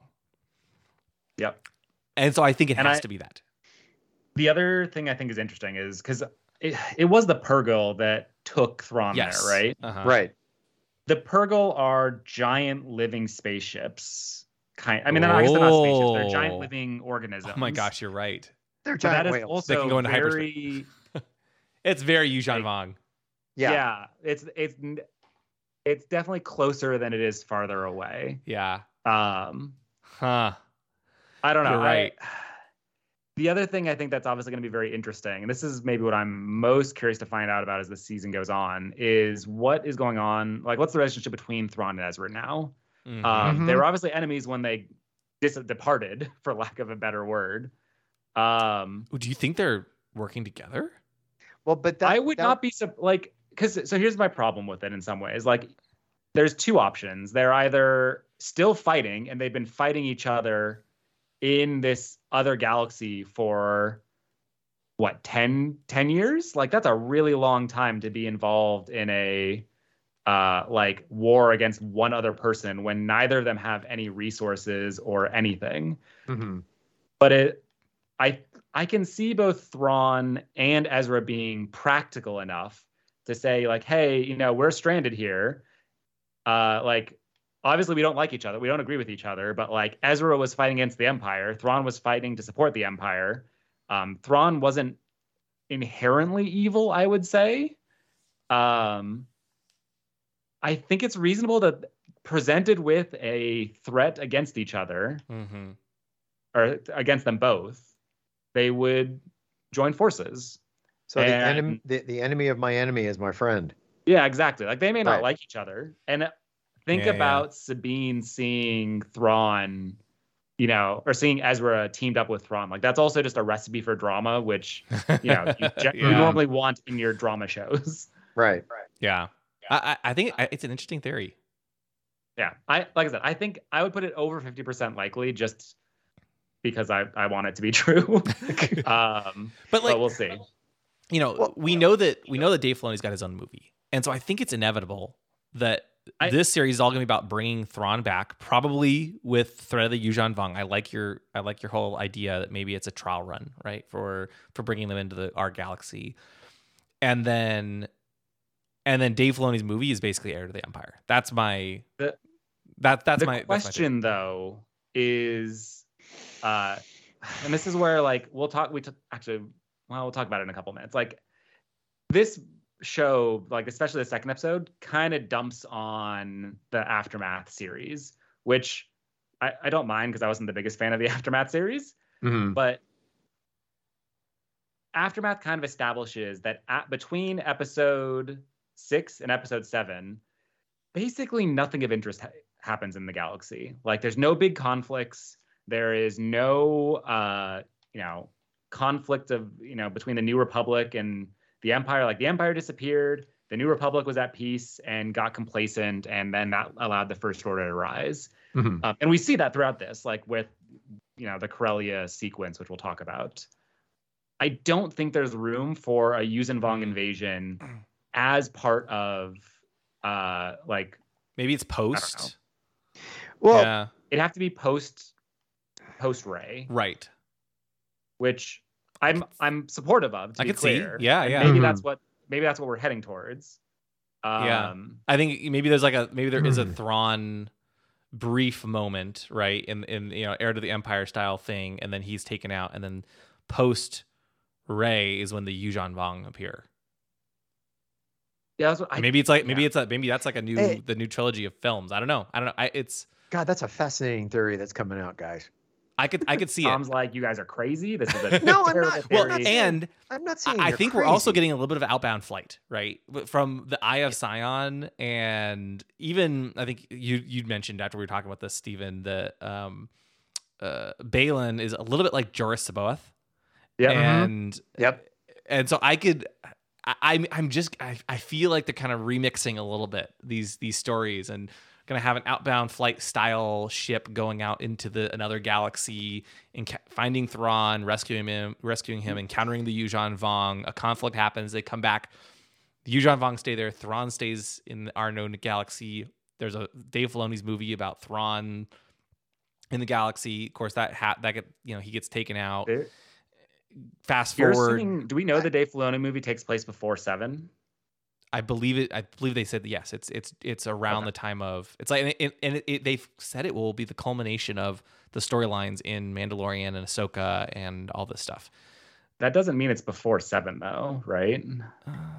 True. I thought they said it would be before 7. I thought they said it would be like in that time period of Mandalorian. Interesting. By the way, when you guys get into these discussions, if it's during the week before the podcast, can you loop me in on this? Because I am just fascinated as hell. To be fair, it was a very brief discussion. It was more of a Stephen texted me like, "Oh my gosh." Yeah, but, next time throw me in on that text yeah. line because my God. Sorry, I didn't mean to leave you out. So anyway, That's okay. Yeah, it's yes, lots of interesting theories here. See, I just want to. I don't want to kick the first episode because we need to move on. But there's one thing that I appreciated about Sabine was deciphering the map and how it was given to her because basically she understood art. There's another character in the Star Wars universe that always looks at art to try and decipher his enemy, and that's Thrawn. Yep, exactly. Yeah, so in a way, the thought that the parallels between what they're doing with Sabine and Thrawn, especially just with that, I thought was pretty cool. Yeah. And actually, we need to talk about. I didn't even consider that. You're totally right, and we get a little bit of that in Rebels, but I think probably you get even more in this show. Yeah, you get more in this, and then can I jump really quick? Hold on, one last thing. Yeah, go ahead. I just want to call it while we'll wrap up the whole Thrawn discussion. Right. We've talked about how it's another galaxy, and I think that alone is very exciting, right? We've never gone outside of this is the galaxy far, far away, but we've never gone to the galaxies far, far away. Right. But there's one more interesting line that Morgan says. She says that Thrawn calls to her across time and space. Not just space, but time. I'm very curious to hear what that means. Let's see what that means. Yeah. I am hoping upon hope that we don't see the world between world. I'm happy that to the extent with these 2 episodes, what everybody thought was the what ended up being the map and the Stonehenge thingy that Steve and you are now referring to, that's not the world between worlds they were looking at. That was a big star map. Yeah. Okay. I'm very happy old about that. ancient Night Sister temple too. Yes. Yeah. So I appreciate that aspect. The thing I find fascinating, you guys were mentioning the outbound flight thing, and that plays into the second episode when Hera caught that big, massive hyperdrive being built on Corellia. Now, do you guys, since you brought up the outbound flight thing, and do you think that is kind of the tie-in to outbound flight? Because remember, we saw this big ring that the hyperdrive was being installed into. Yeah. So just and the dreadnoughts. Go ahead. Yeah. So context for people who may not be familiar. So Outbound Flight was kind of a prequel in some ways to the original Thrawn trilogy.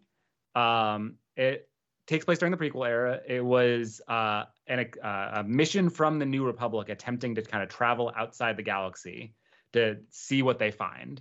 It goes into the unknown regions. It ends up crashing. Thrawn is involved, but it was meant to be a journey outside the galaxy. Obviously fits very closely here. And in appearance, it was like 6 starships kind of in a ring arranged in a circle with a core piece that was like meant to be like all the food and stuff that they'll need. And Tom, and William, you both have correctly identified that like that sounds very similar to the Eye of Sion or the ring with the giant hyperdrive we see at the end, which is again another really cool detail in my mind. Yeah.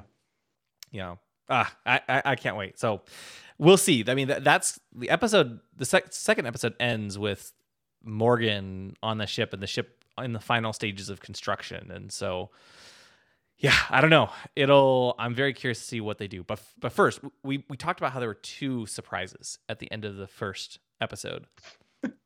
Yep. Right. The part of it, one of it, well, the first part was the second galaxy. Awesome discussion. I'm very excited to see where they take this. The second part, though, was Sabine. After she unlocks the map, the HK droids attack. They find her. They track her down to the comms tower. They attack. She barely, she runs after them, and after a quick lightsaber duel in which you can see she's pretty good with a lightsaber, but you can also see she's struggling. Right? She's not. She's not fully trained. Yep. Shin Hati kept up with her training. That's the thing, though. Exactly. Shin Hati runs her through with a lightsaber, and the episode ends. Yeah. What a way to end the episode. It really is. I did laugh a little bit because I feel like we're getting a little, just not, and by we I mean Star Wars, little too comfortable with people being stabbed through by lightsabers and then surviving. I mean, really, why didn't Qui-Gon survive at this point? Like, yeah, exactly. That is the problem. Is like, okay, guys, I feel like Qui-Gon, justice for Qui-Gon. You know, he should still be here. Does everyone get run through with a lightsaber and survive these days, though? Like with. Yeah, Riley joined me. A good friend of the show, Riley and Bethany joined us at the screening as well in SF, and yeah, we were joking. Like, I have no problems with it in this show. We were joking that, of course, right especially after Kenobi, where the Grand Inquisitor and Reva all get stabbed and survive. I think everyone just survives at this point, right? Yeah, Well, you except just for survive. Paul. It's not. Look, No. So Well, here's what Maul happened. It's survived. behind the scenes. Maul got cut in half. He also survived. You need to behead. Unless you're beheading them, they're coming back. So Maul, hang on, you're did you're not missing. survive Obi-Wan. Well, it's true. He didn't survive Obi-Wan, but that was You're missing some That was a key side details, slash, though. right? Behind the scenes, Qui-Gon dies. Obi-Wan obviously devastated. The Jedi Order devastated. This was Liam Neeson. He was a star. You know, they really knew they could have done better. And so they just invested a massive amount of research after episode 1 to make sure that, okay, if anyone ever gets stabbed by a lightsaber again, like, let's just make sure they survive. Oh boy, exactly. And I mean, let's think about it. So after episode 1, who dies to a lightsaber? Episode 2, I don't think anyone does. Sorry, I take that back. Episode 2, someone does die to a lightsaber. Jango Fett dies to a lightsaber, beheaded. Yep. Episode 3, Count Dooku dies to a lightsaber, beheaded. Episode 4, no one dies to a lightsaber. By the way, you know where Anakin learned that technique, right? The beheading with the 2 lightsabers. I think it's an Ahsoka thing, right? Snips. Get it? Yeah, never mind. Okay. Please continue with your audit of lightsaber deaths. Sorry, I'm trying to think. okay. I don't think anyone dies in episode 5 to a lightsaber. I mean, again, like Luke loses a hand, but that's the problem. Well, And episode Obi-Wan 6, I don't dies. think anyone- He dies in New dies? Hope. Who does? Obi-Wan. Old Ben. Yeah, that's kind of different. Obi-Wan he didn't die to the lightsaber. Obviously, he knows he could have survived. Maul survived being cut in half. Obi-Wan just decided he wanted to be a Force ghost now, you know. Okay, I'll give it to you. I'll give it to you. So 5, no one dies. 6, no one dies with a lightsaber. 7, I guess Han dies with a lightsaber. No, I take that back. Han dies to the fall. He doesn't die to the lightsaber. So that explains that one. Episode 8. Does anyone die to a lightsaber in 8? Luke's not there. He dies from exhaustion, so it doesn't count. Yep. No, that doesn't count. That's different. That's what we're gonna see next. Is Monster Energy is gonna sponsor the next episode of Star Wars, and like, look, no more do you have to die when you use the Force. Now drink a Monster Energy and you're fine. You're good to go. You know, not a sponsor of this show. Wow. Also presumably disgusting. I've never had one. 9, Anyway, sorry, what were we talking it's about? Force I feel like this lightning. isn't important. You know, yeah.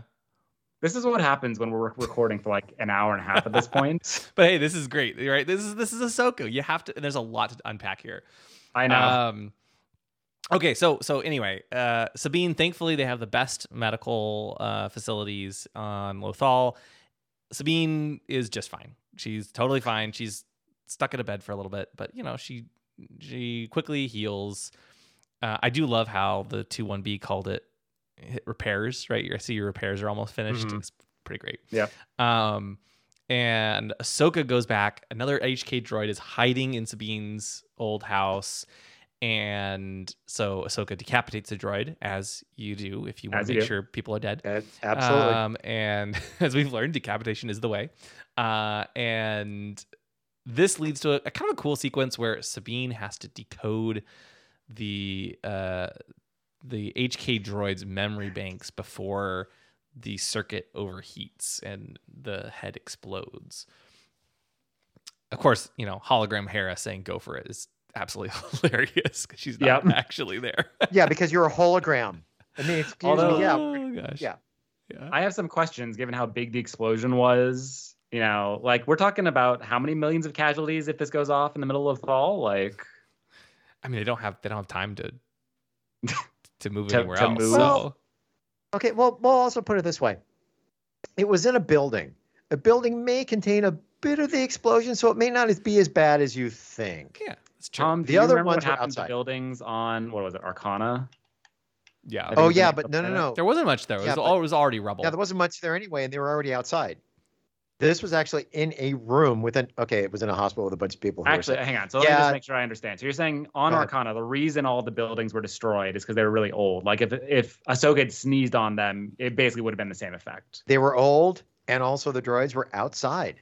This was inside. Everyone knows bombs don't do as much damage when you are inside. Okay, you've convinced me, Tom. Your logic is impeccable. My logic is ridiculous. I just thought I'd just have some fun with this one. Oh, okay. Yeah. So that leads them to Corellia, and we've seen Corellia before, but this is our first time seeing Corellia. Well, I mean, we saw it in Solo, right? But it went by so fast that I feel like we really didn't get to see much of the planet. Steven, I know you've been chomping at the bit to talk about Corellia.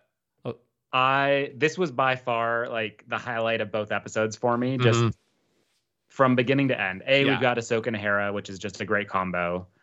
We get Chopper back, which we'll talk about. Yep. Love Chopper. And in true fashion, we get into the nitty gritty of shipbuilding and the New Republic and how much of a failure it is. But I agree. It was so cool, but continue. Yeah. No. So the main thrust of the plot at this point is they know the HK droid was supposedly built on Corellia in Morgan's holdings. Like, it sounds like she had a business there or a factory, but all of the Imperial factories were supposed to be nationalized by the Republic or whatever it might be. And we get the foreman who's like, no, there's all the Imperial stuff has clearly been decommissioned. There's no way this happened here. Not possible.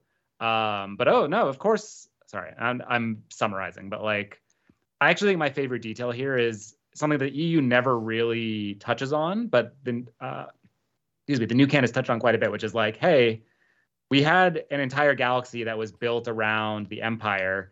Like, sorry, your factories on Corellia can't fire all the people that worked for the Empire and then expect to keep running. So, of course, they keep around a lot of the workers. Now, admittedly, the New Republic seems to continue to be incompetent and didn't, like, do any kind of, like, loyalty screenings or any sort of work. So, you know, it turns out the supervisor and quite a few people were, in fact, working for the Empire. But yeah, it's just a great sequence. Sorry, I've been monologuing. And I don't know. I agree. Tom, your thoughts on this? I totally agree. That is the one thing that if you're going to sit here and try and take over a factory, nobody's going to overnight change their allegiance. Okay. Especially for something like this. All right. The thing I found very fascinating was whenever Hera was just like, you know, I need this information. Well, it's classified. Well, then why don't you unclassify it? I really like the detail of pointing out, like, yeah.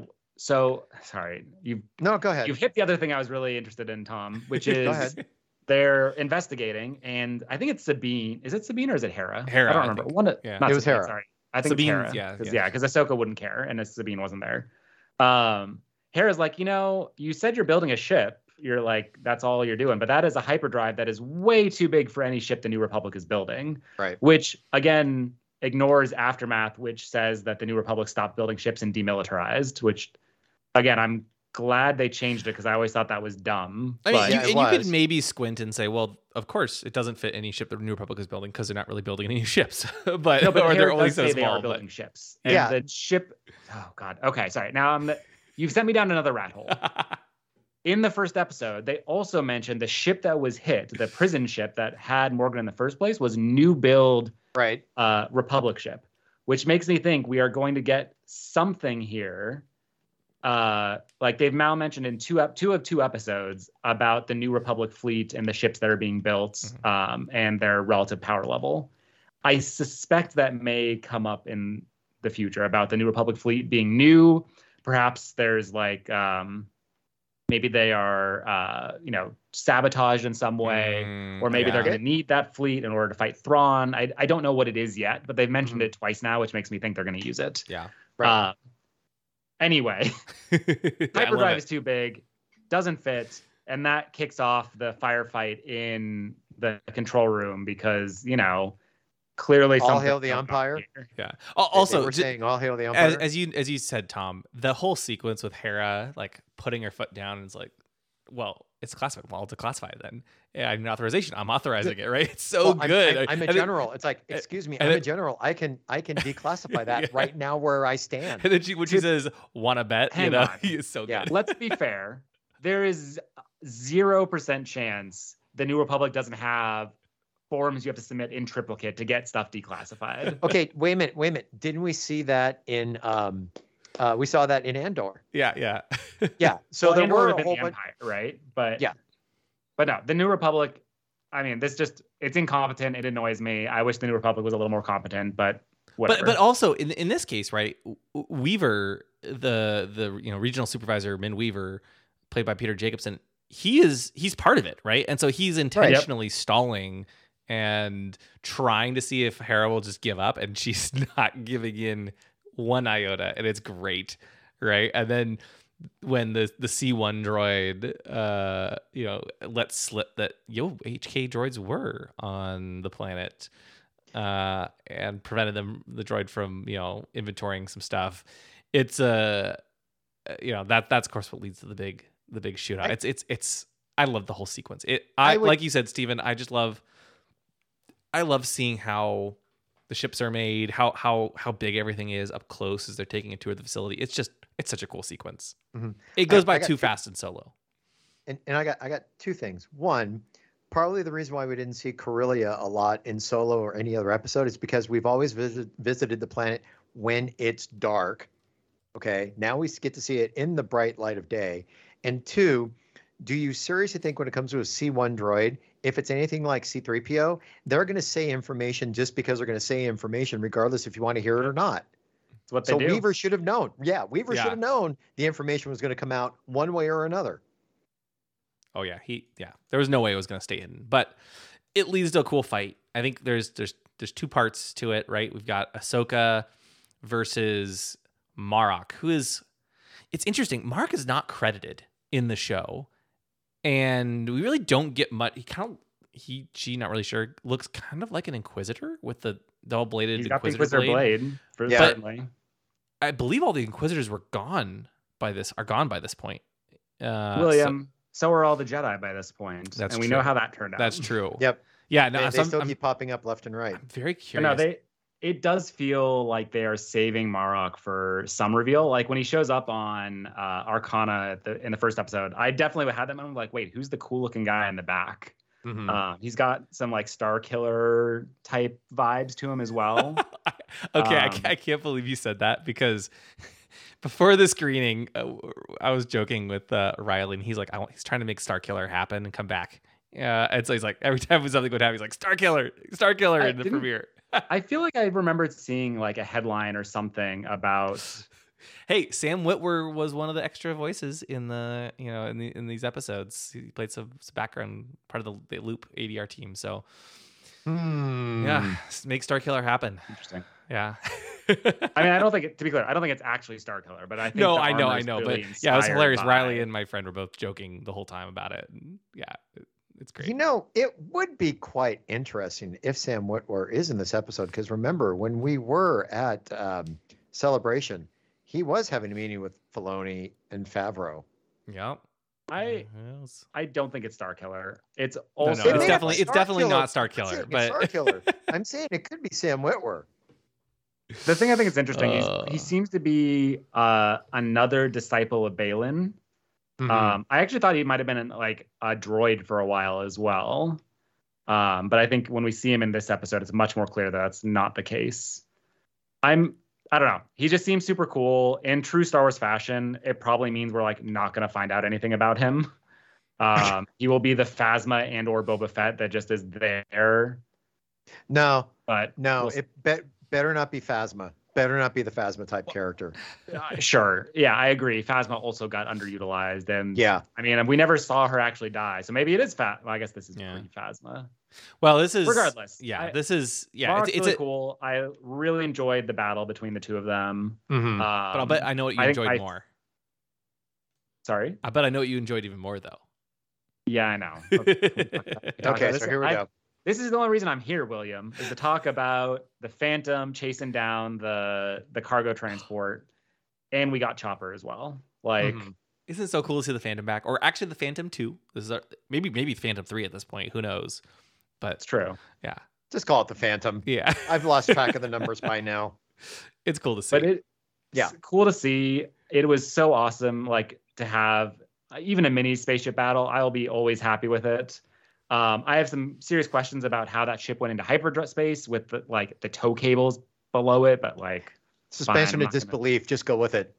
Just go with it. I mean, yeah, fine. But Tom, I agree with you. No, I the agree with you. physics say it's not possible. But I agree with you. It should have been in some kind of cradle in the back of a ship instead of hanging by cables. And all of a sudden, boom! You would think that if it goes into hyperspace, that hyperspace drive would have just ripped right off. I'm sure they just expand the hyperspace field around the smaller ship or the engine, and it's all fine. Well, if that's the case, then right before that shield went around, then Chopper wouldn't have been able to throw the little tracking device, which took him a while to find, thank you very much, onto the ship before it took off. That might have been one of my favorite parts of the entire episode, was totally watching Chopper dig through his stuff and then complain to Hera about digging through touching his stuff. It's so great. Yep. It's peak Chopper, right? It's so good. Oh, total. It's so good. Oh, yes. So, they put a tracking beacon on it, which is good. And that allows them to figure out where Shin and Marok went with the hyperdrive, presumably leading them to the Eye of Sion. Are we done talking about Chopper? It's not. I had more things. Sorry, was there more? More? Go ahead. I just want to appreciate how the moment Chopper shows up, that was just the moment of like, oh no, they nailed him. Like whoever they got to play Chopper, like really embodied animated Chopper. From like the warbling back and forth to the like fist pump when he made the shot. Like they just did an amazing job. Yeah, great Hats casting. off to Chopper's Great actor. casting. I didn't see in the credits who it was, but I assume they were excellent. Oh, yes. Well, as we all know from the Rebel series finale, Chopper is none other than George Lucas. No, Dave Filoni. It would have been funny if it was George Lucas. Right? No. Yeah, so that is always cool to see. But yeah, it's... I love seeing Chopper and the Phantom. This is where, again, it really feels like Rebels, right? You've got everyone. The only one we haven't seen yet is Jason Solo. Jason Solo. Oh my gosh. That'd be quite the reveal. Jason Syndulla. Yeah, that would have been quite a reveal. By the way, this character who no longer exists anymore is back. Can you imagine the reaction if that were to actually happen? Right. Oh my gosh. Yeah. But yeah, no, Jason Syndulla is like one of the only ones we didn't see, or like some Force ghost of Kanan, right? Like, yep. Not that I expect that, but I would also be fine with that. It is 100% Rebels. Yes, there's a lot more. It's not only Rebels, and I would hope. I guess we'll see once our other family and friends watch these episodes. But I would hope that it's something that even if you haven't seen Rebels, you can get into and enjoy. And maybe once now, hopefully they can get past a lot of what happened in these intervening years and focus more on the exciting possibilities of what's happening beyond the galaxy, right? Mm-hmm. And so hopefully people don't feel left behind at this point. But I think it was a good decision to release the first 2 episodes together. Yeah. Oh, totally. Totally. I guess we haven't talked about it really, but like I thought the first episode, I guess I did say it was kind of a slow burn. There's not a ton that happens, and there's not a lot of, like, the main action sequence of the first episode is the lightsaber fight at the very, very end, and the speeder chase, which isn't really an action scene. Well, and there's the whole fight with Balin, right, at the very beginning.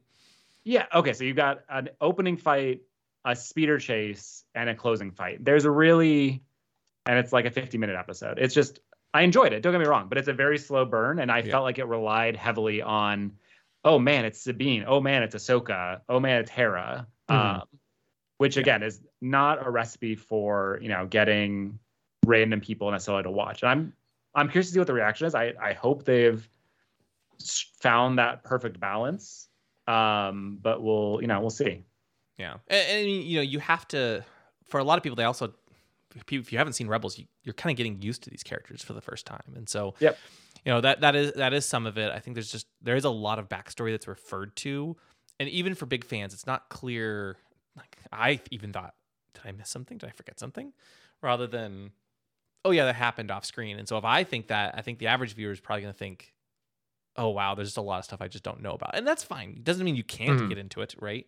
And hopefully there's enough hype and excitement that people will watch the first 2 episodes. Because I think once you get into the first 2 episodes, there's so much by the end of the second episode, there's so much interesting stuff. Even if you're not a fan, right? What's happening beyond the galaxy, and a lot of people know of Thrawn's name, right? So they're going to be excited for them to find Thrawn, even if you don't know who Ezra is or who Sabine is or Hera. Yep.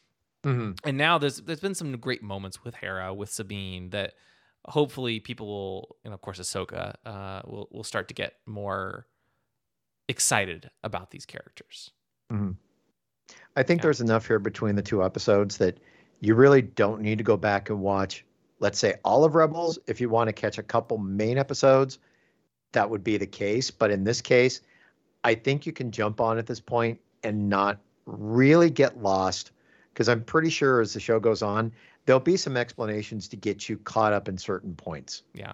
Yeah. I mean, it feels like, honestly, at this point that we may actually be past that point. Like, the first two episodes do a good job of setting up their characters, the main plots and things that are going on with them, some of which, like we said, are not even part of the original Rebels. And from here, like, we're off to another galaxy probably, which is super cool.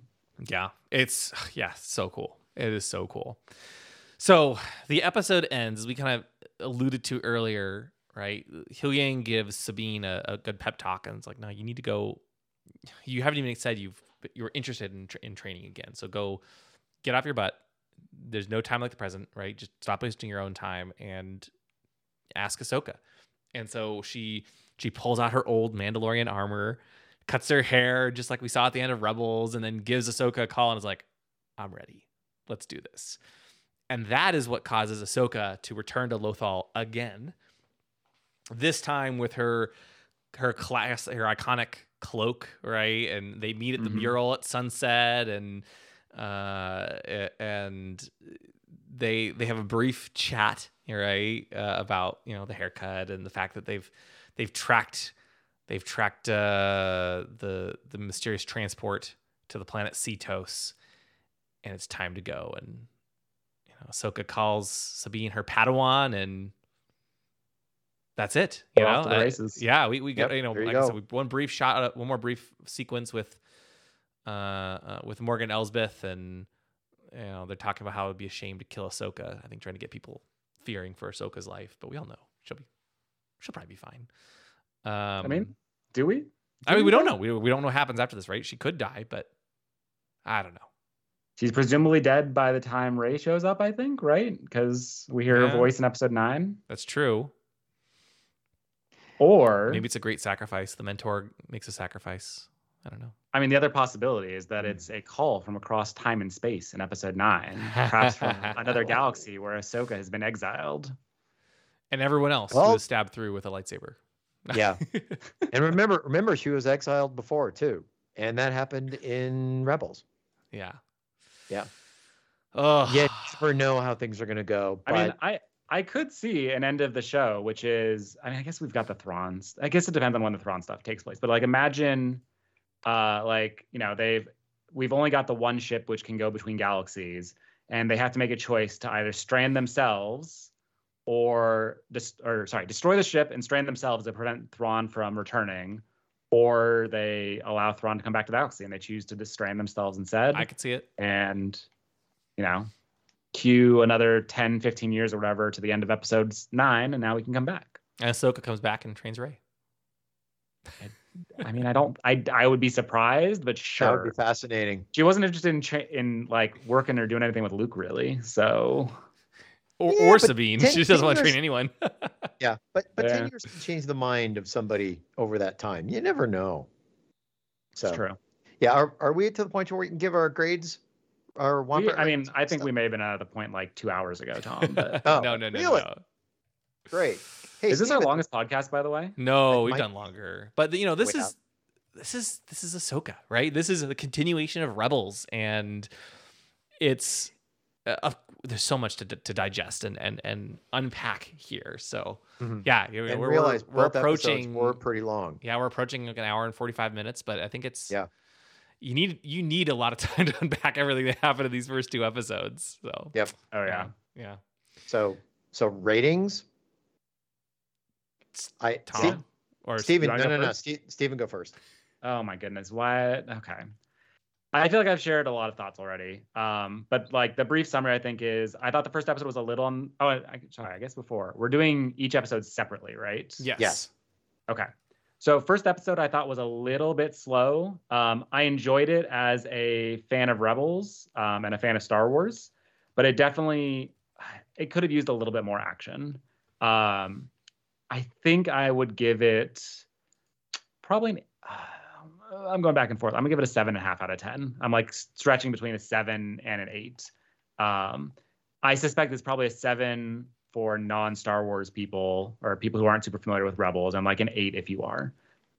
Solid episode overall. I enjoyed it, and I think it does a good job of setting things up. I'm glad they did the second episode at the same time. Second episode did significantly better. It ups the action. It kicks off the plot. And I'm very, very excited to see where we go from here. I mean, we talked about all the different pieces, but like really, really happy with that second episode. I think I'm going to give it a 9 out of 10. So that gives me 16 and a half Womp Rats, I think, across the board. Looks like it. And my 16 and a half Womp Rats are obviously working at the shipyard on Corellia.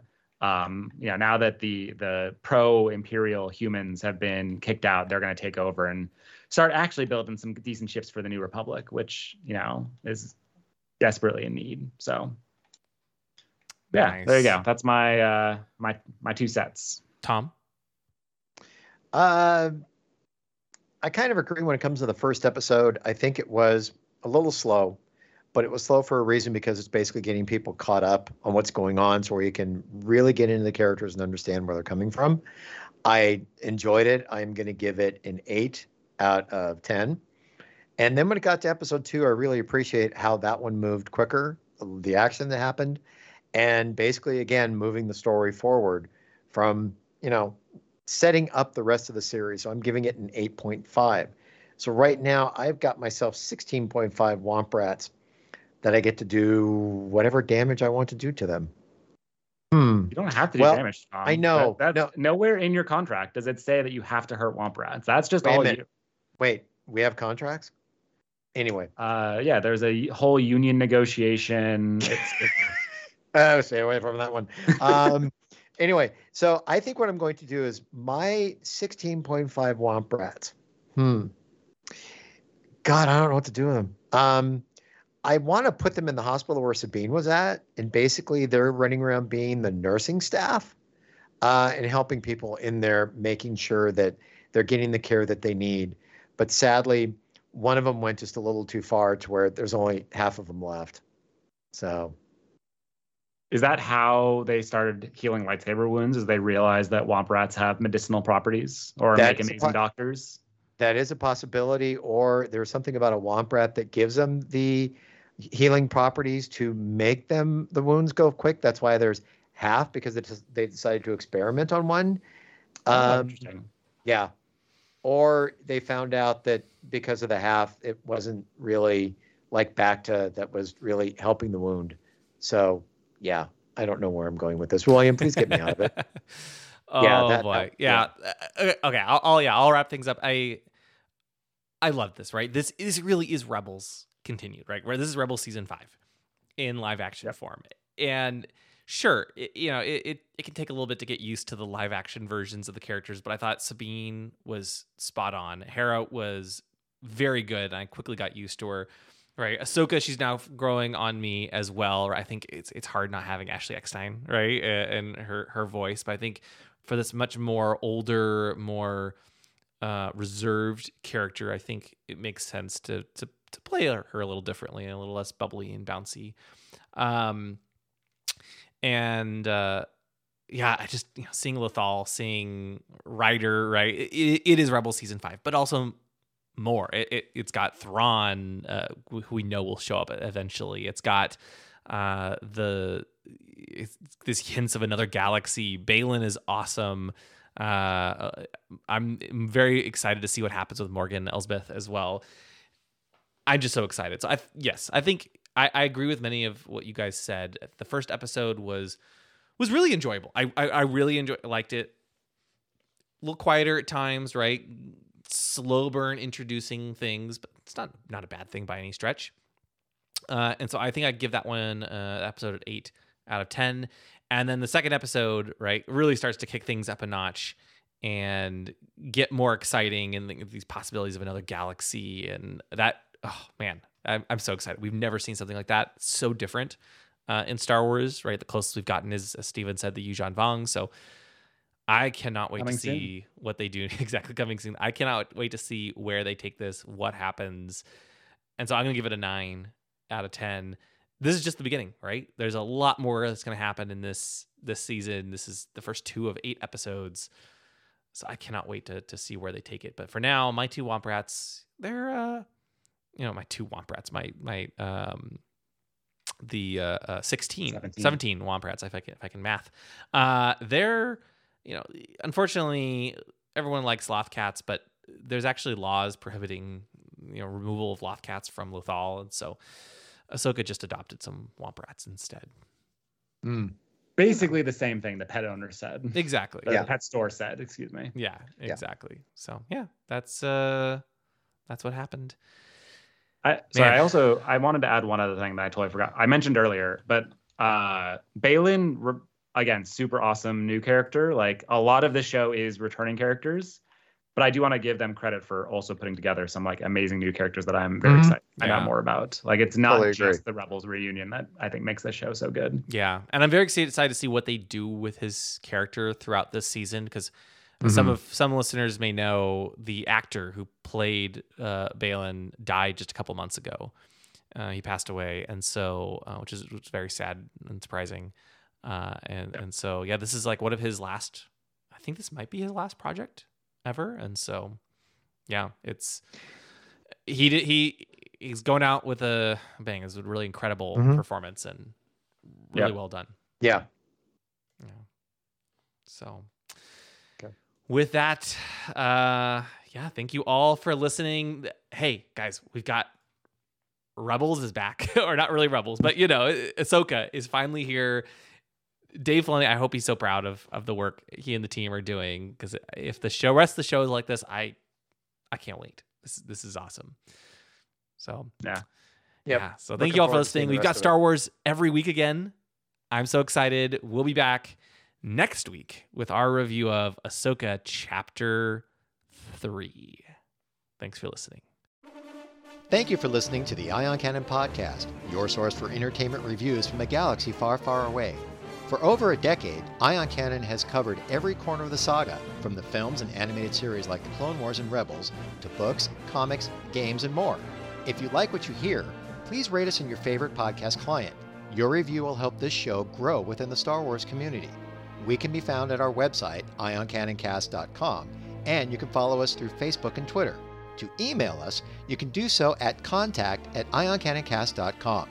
The Ion Cannon Podcast is not associated with Lucasfilm, the Walt Disney Company, or any and all of their respective trademarks or copyright holders. Any opinion expressed on the show are that of the hosts. This podcast is a production by fans, for fans, and is copyright 2018.